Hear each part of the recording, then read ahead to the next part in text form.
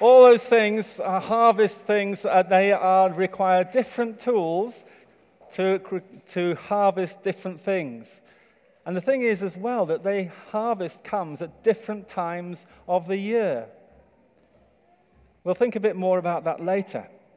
But something that Jesus knew very well was living in the countryside as he did. He knew all about harvest time. But he also knew about a different kind of harvest that God wanted to bring in.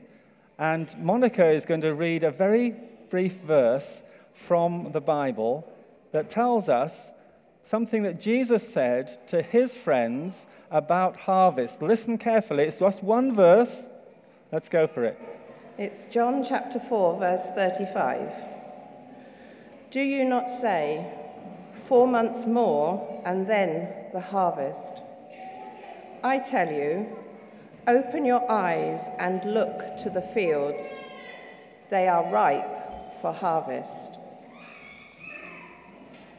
Jesus was saying to his friends, you know that saying that people have, it's going to be 4 months till the harvest, we don't need to work hard now.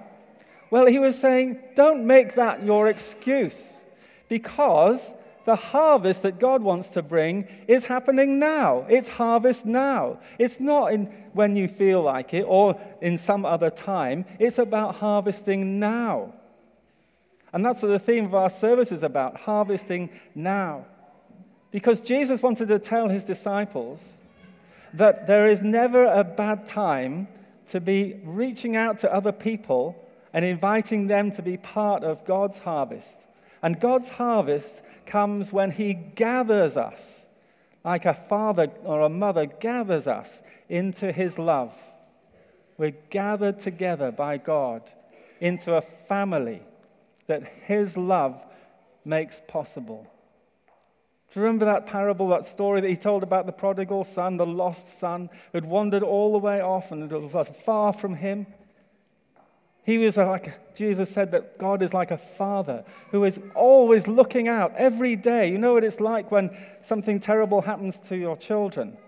You're thinking about them every day. You're wondering what's going on. And that father was looking out to see if one day he would return. And when he saw him at a distance, he ran out, didn't he? He ran out and he put his arms out and he welcomed him home. There's never a time that God isn't looking out for us to come home to him and to welcome us into his family. And as a church, we are people who are called to be looking out, lifting up our eyes, said, you look out, the fields are already white for harvest. They're ready for harvest. And as a church, we need to be looking up and looking out to see how that can happen. We'll be thinking about the harvest how in a few moments. But one great example of how God, through his church, is enabling people to feel gathered and welcomed and part of his family is happening in our youth work. And we're going to lift the lid just for a few moments that Gary, one of our youth leaders, is going to share with us now. Where's Gary? Come on, Gary. Come on forward now. And he's going to share with us just a few insights into what happens with our young people to help them to feel gathered into God's arms of love. Thank you, Gary, very much indeed. You just go to here, yeah.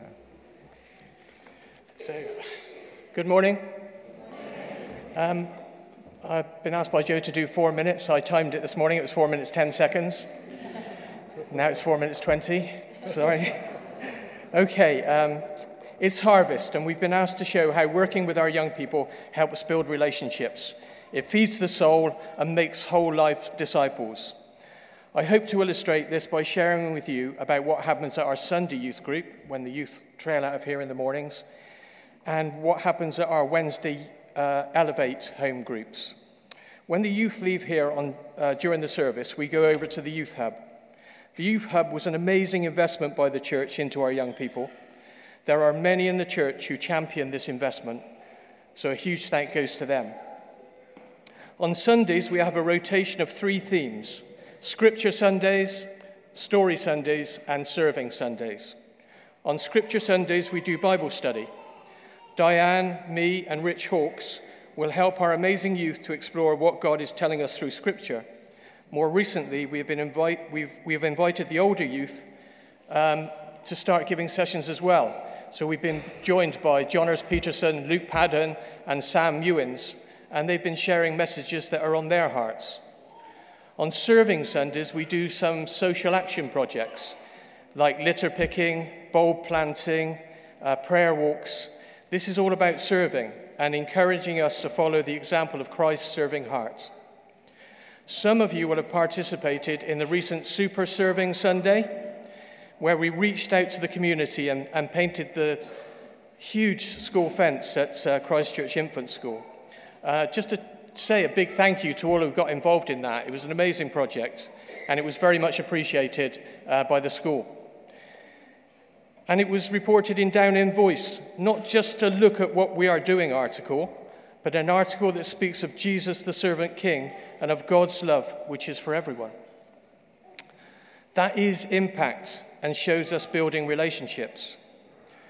On Story Sundays, we invite someone from the church to come and share their testimony with young people. This is a really popular part of our Sunday mornings. Next week, it is going to be Ellis Bowen. Some of you will know Ellis. He has an amazing story to share with the young people. So I don't want to say any spoilers, but I'm going to share a little bit of his story this morning. His story is a great example of how God works to bring us closer to him. Ellis is the boyfriend of the lovely Eloise and is one of our youth team. This time last year, he would have said he wasn't a Christian.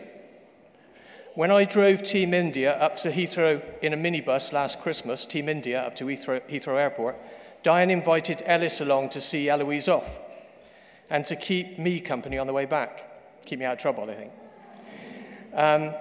And we got chatting about lots of things on the way back, and I invited him to come and help out with the youth group that evening because we were down on numbers.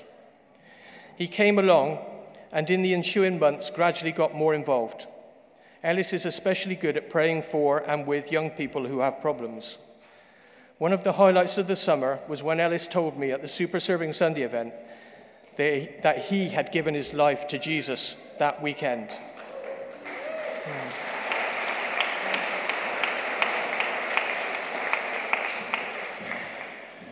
This is indeed harvest. Our Wednesday youth home groups are called Elevate and Elevate Plus. At these groups, we share our news, we play games, and we study the Bible. In recent times, we have done a range of courses, including Freedom in Christ, the prayer course, NUA, which is a course by Scripture Union, and we had an amazing 22 young people along to a Youth Alpha back earlier in the year. However, just to conclude, I want to share the story of Emma with you. As you know, Diane runs 2 drop-in sessions a week at Down End School. Emma came along because she heard there was free cake. There's usually free cake when Diane's around. Emma came along because her friends invited her. She told me that she sat in the corner with her hood up, keeping a low profile. But then she heard Diane talking and thought, as she said to me, "Hold on, there's something different here." From the drop-in, Emma started coming to Ignite, our Thursday outreach youth group, and from Ignite, she came along to be part of the team at The Noise. Then this week, Diane and I were so pleased to see her turn up at Elevate for the first time. This is another example of how God is working through relational youth work. From seed to harvest, there is a big harvest waiting, and we cannot rest until all are safely gathered in. Thank you. So, the question is, how are we going to be doing Harvest Now? We've looked at Harvest Now. This is the time to reach out to others. This is the time to be people who are like God, Jesus' disciples, not waiting until another time, but doing it now. How can we do it? Well, it's a fantastic opportunity because there are different ways, as we've seen, that different crops need different tools to harvest the things that are needing to be harvested. As we saw, wheat needs harvesting by a combine. Potatoes, dig up by a fork. grapes harvested by secateurs, and olives by a net. And we at Christ Church already have lots of different ways of connecting with people, relating to people, so that there can be a harvest in God's way at God's time. We have, for example, Open Church on Tuesdays. We have Alpha on Mondays. We have Messy Church. We have Sunday Church and Thursday Church. We have the Church Fellowship, the Mothers Union. We have life groups, men's groups, children's groups, youth groups. We've got all sorts of different opportunities for people to gather together and to find the love that God has for each of them. And there are times that we go away as individuals and as a church and experience something of the harvest that God is making possible in other people's lives. We go to Spring Harvest, the Greenbelt. We might go to Hazelmere, or to Big Church Day Out, or to New Wine, or Soul Survivor. All sorts of ways that we can gather with other people and to gather with God, because God is wanting us to meet with him in different ways and at different times. And at Spirit Space 2 weeks ago, we heard about 11 different testimonies from our young people about how that God has met with them and drawn them into his love. That harvest that Gary was talking about, that the youth are experiencing in many different times. And we're just going to hear, just for less than a minute, something that Abraham experienced when he was at Soul Survivor. And he learned a very important lesson about harvesting with God. See if we can just play that clip very briefly on the screen. Thanks. Hello. Just have the lights off, Abraham, thanks. And on my trip to Soul Survivor, I had some amazing experiences. One of which was when I was asking God for help, but I had a realization that God can't just take away something which I'm going to do anyway. So I need to try as well as God. And it's like a relationship, because a relationship where one person loves the other but the other person doesn't love it back, it just doesn't work.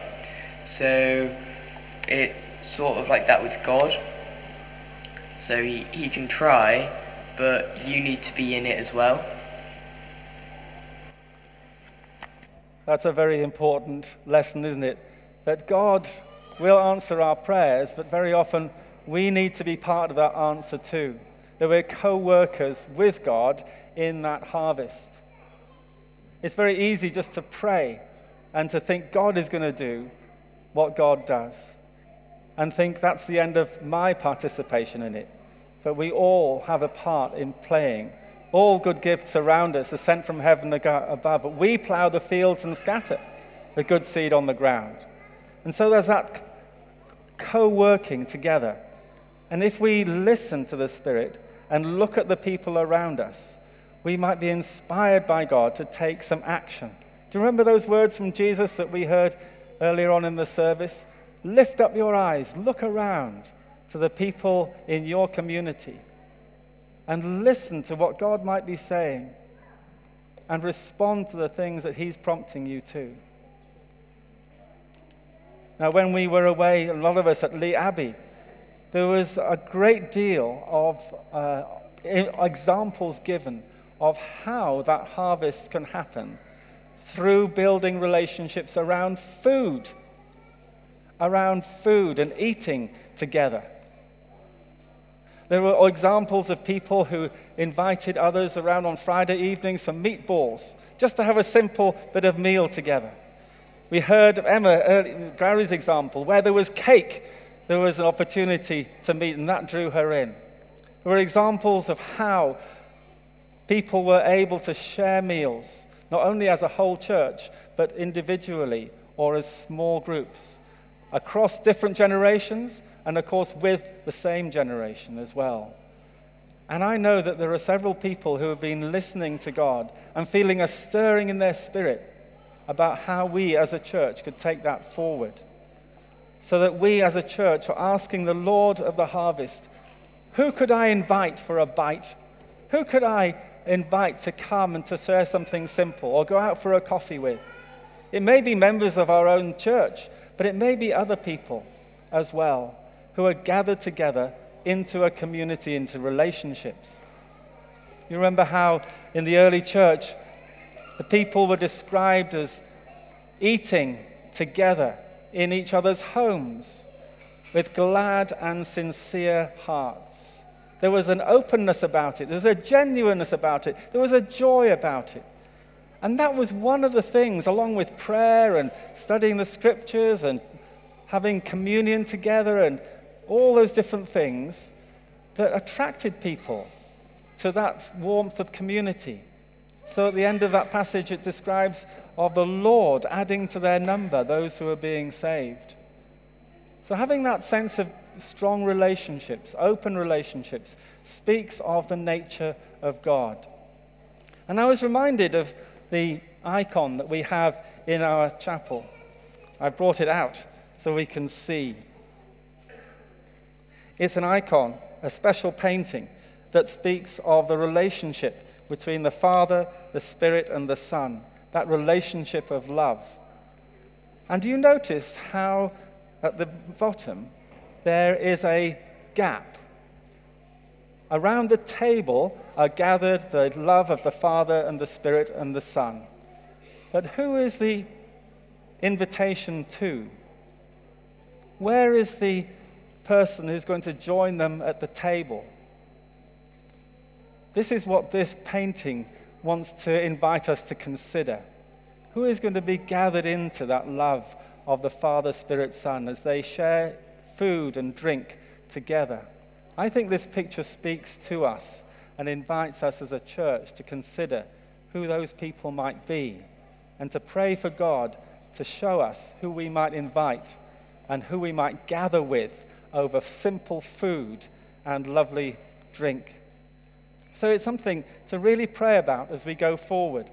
And as we think of what it might look like in Christchurch over the next 3 years, I think that we might see, as God's grace overflows, a building of those relationships, a drawing together of people in community, in small groups around meals, where conversations and sharing of things that are really, really insignificant might happen more and more. Well, I've got a table here and some lovely bread. Have you been smelling the bread? Well, I can smell the bread. Would anybody like to come up and share a bit of bread with me? Yes? Do you like to? Come on then. Let's just move this table out. You take a seat.